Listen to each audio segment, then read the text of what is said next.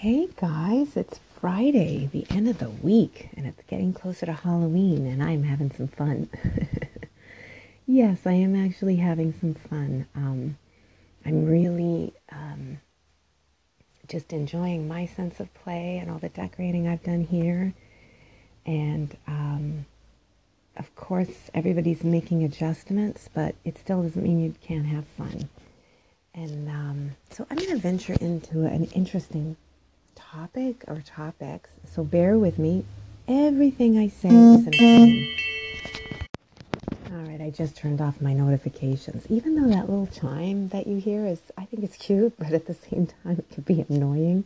And again, I haven't fine-tuned my microphone experience, and I really hope that you can hear me. I haven't heard any complaints yet. Everyone says they can hear me, which is great. But all right, so back to the program.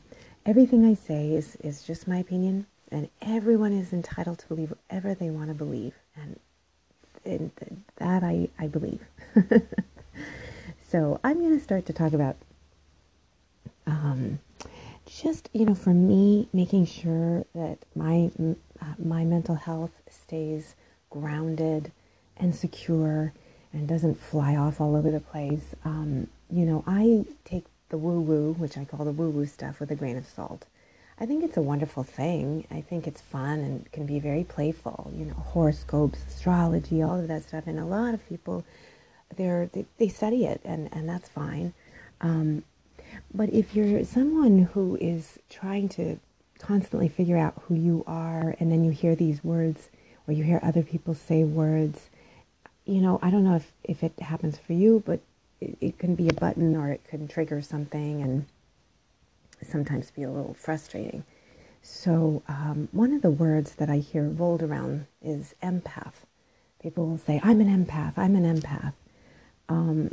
My understanding of it, because I hadn't really heard too much about it, except for several healer types had said that I was. And for me, I'm not a very big woo-woo person, so I was kind of like, But recently, actually, I've looked it up, kind of looked it over. Again, I sort of question, because even if you look it up, and a lot of people describe it as paranormal, or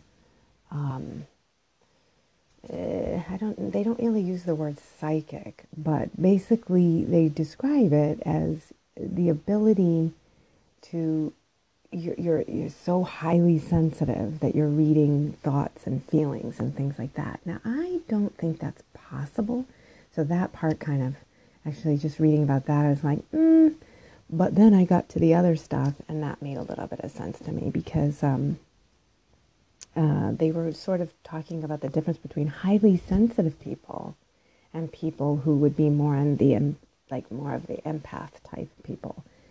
And so I guess what it is instead of, I kind of, it was fun to look at it, and to learn a little bit more about it, because like I said, I've been called this several times, and then I've also met people who claim they are this. And I actually think, at least for me personally, I don't even know if the true empath even knows they are an empath. And it's not like a fun thing to me, really. It's exhausting and something to, you got to work out, because it can, like I said, it can be very tiring. And for me personally, I don't know if it's so much paranormal, but I am always watching and listening and observing. It's like constantly. And even if it's online and I'm looking at things, I try to piece things together. I'm always looking for tone and what it really represents, and what is the meaning behind that, constantly. And what I mean by that is I don't really pick a side that way in life, because I always feel the kind of like this energy that everyone has a side. So no one can really be right. What you can do is work through yourself to the best of your ability, so that you're honoring not only who you are, and being kind to yourself, but you let that loose on everyone else. Because I've met people who say they were an empath and actually hurt my feelings, and I'm thinking, I haven't even said anything, and I know that my body language and everything that is emanating out of me shows they hurt my feelings. And I'm always surprised that they wouldn't pick that up, because I can pick that up. Now, it doesn't mean you take it on or it's your fault, but that your body language. I also know people that are very touchy, and I'm not somebody, I mean, I can hug you, but I'm not too touchy, and my body language will show it. I mean, I almost feel like I sort of even puff up a little bit, a little standoffish, little side twitch, and it surprises me when people who claim they're empaths will come and touch me. Like that they did not read the room that I'm in.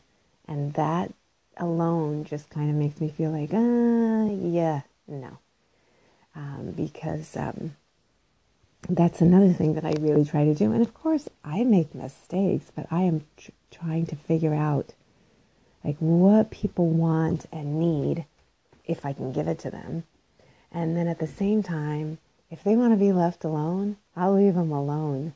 You know, I mean, I really try to be very aware of that.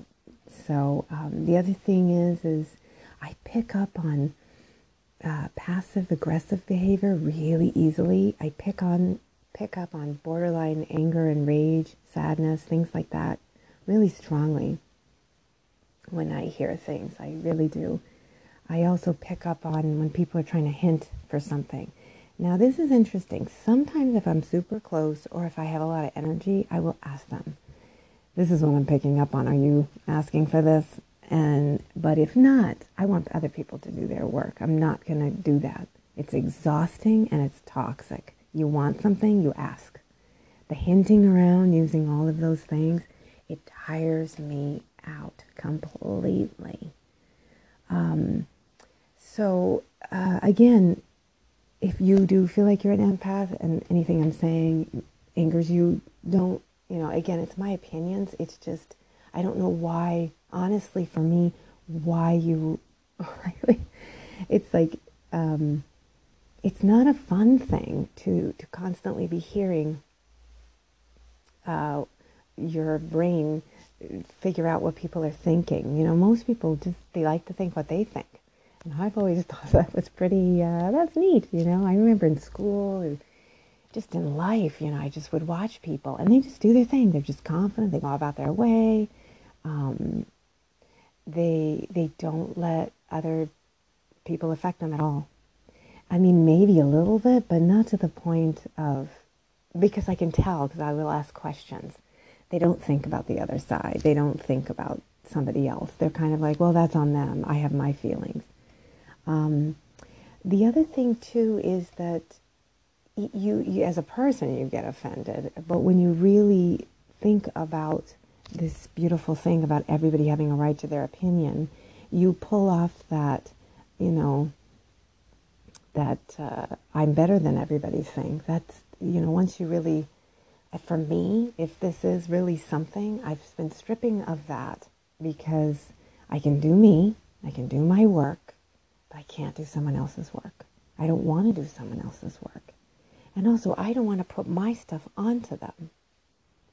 What I would like to do is have a connection, relating, you know, get on a nice, even kind of playing field.